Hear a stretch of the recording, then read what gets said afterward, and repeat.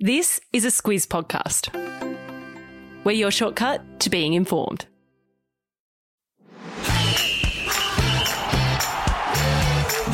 Good morning, I'm Greg Elliott and this is Sport Today, a weekday sports news podcast designed to keep you on the ball. And I'm Gemma Ryan. It's Friday the 9th of April. In your Sport Today, the Matildas will be without Ellie Carpenter for their match against Germany, and the Olympic torch relay takes a detour. Plus, the IPL kicks off today and we look ahead to the weekend in sport. All right, let's dive in. Aussie women's soccer team, the Matildas, play world number 2 and reigning Olympic champs Germany in a friendly match this weekend, Gemma.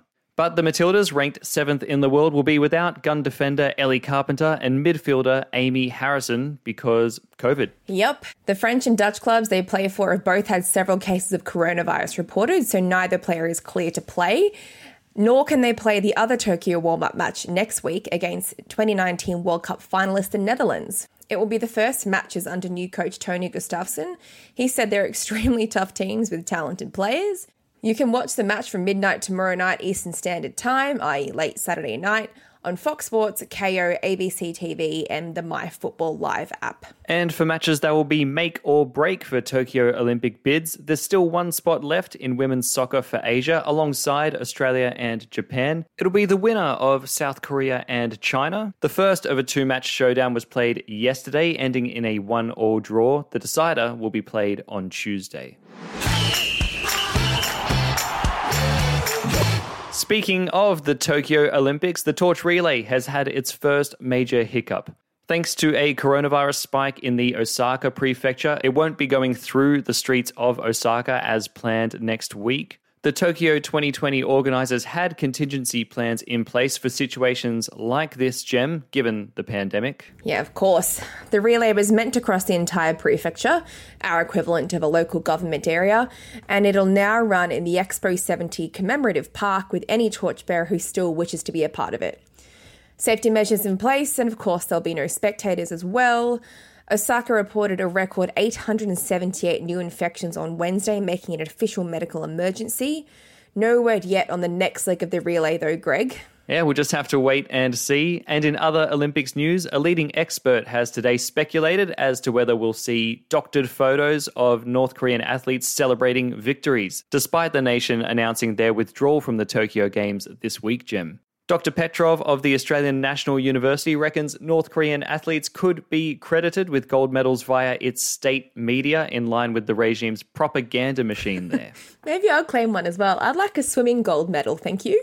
Okay, yeah, I'll take any medal. I won't be too picky. The richest cricket franchise tournament in the world kicks off today, Gem. That's right, the 2021 Indian Premier League is starting. To recap, in case you're not familiar with the league, the IPL comprises of 8 franchises from across the country. It was held in Abu Dhabi last year thanks to COVID, but returns to India this year.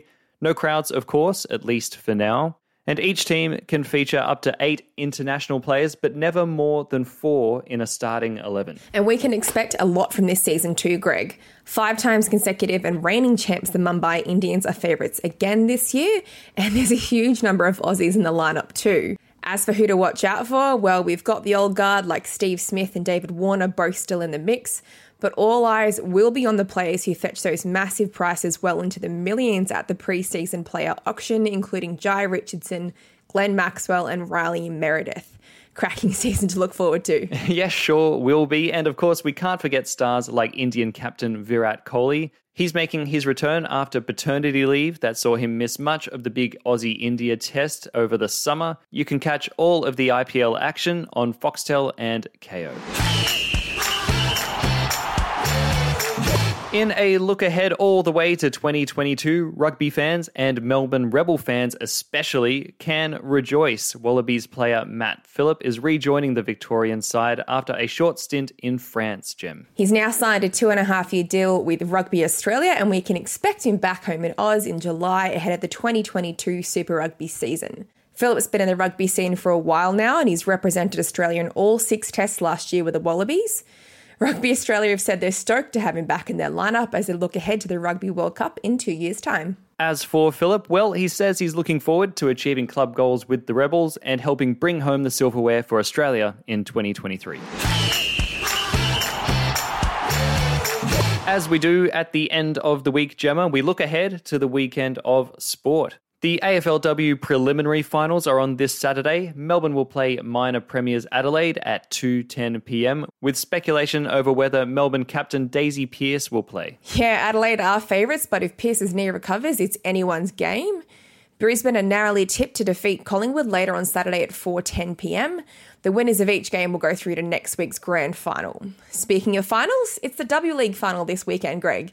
Sydney FC will play Melbourne Victory, and Sydney have the home ground advantage. Yeah, Sydney FC topped the table after the main season, but Melbourne are in great form. It'll be a tight game on Sunday afternoon, 4:05 p.m. And the Aussie women's cricket team have a chance to extend their one-day winning streak, Gem. Yep, they'll be looking to make it 24 in a row on Saturday at midday over in New Zealand. And overseas, Greg, one of the UK's most famous jumps races, the Grand National, is on in Liverpool, England. It'll be in the early hours of Sunday morning for Aussies, and it's expected to be watched by over 500 million people across 140 countries. And for a cross-sport tie-in, Sir Alex Ferguson, the former Manchester United manager, will have a horse in the race. He's had a few other wins in Liverpool before. We'll put details for all of these in the episode notes. Catch This is our daily look at the stuff people are talking about, from an epic sporting moment, an obscure sport update, or an event to pop in your calendar. Gem, we love an underdog win, and yesterday in the surfing we've seen just that. A rookie Aussie with a busted foot, Morgan Sibilic, has knocked world number one John Florence out of the Newcastle Cup with a great set of waves. What an upset. Yeah, it's pretty impressive. And looking a bit ahead, we've got an event to pop on your calendar, albeit a week later than expected. The French Open was due to start on May 23, but will now get going on the 30th after a surge in coronavirus cases in France, and therefore a new extended plan to handle it. Another day, another COVID-related delay. Always. All right, that's all from us here at Sport Today. Thanks so much for tuning in. Have a wonderful weekend, and we'll catch you on Monday.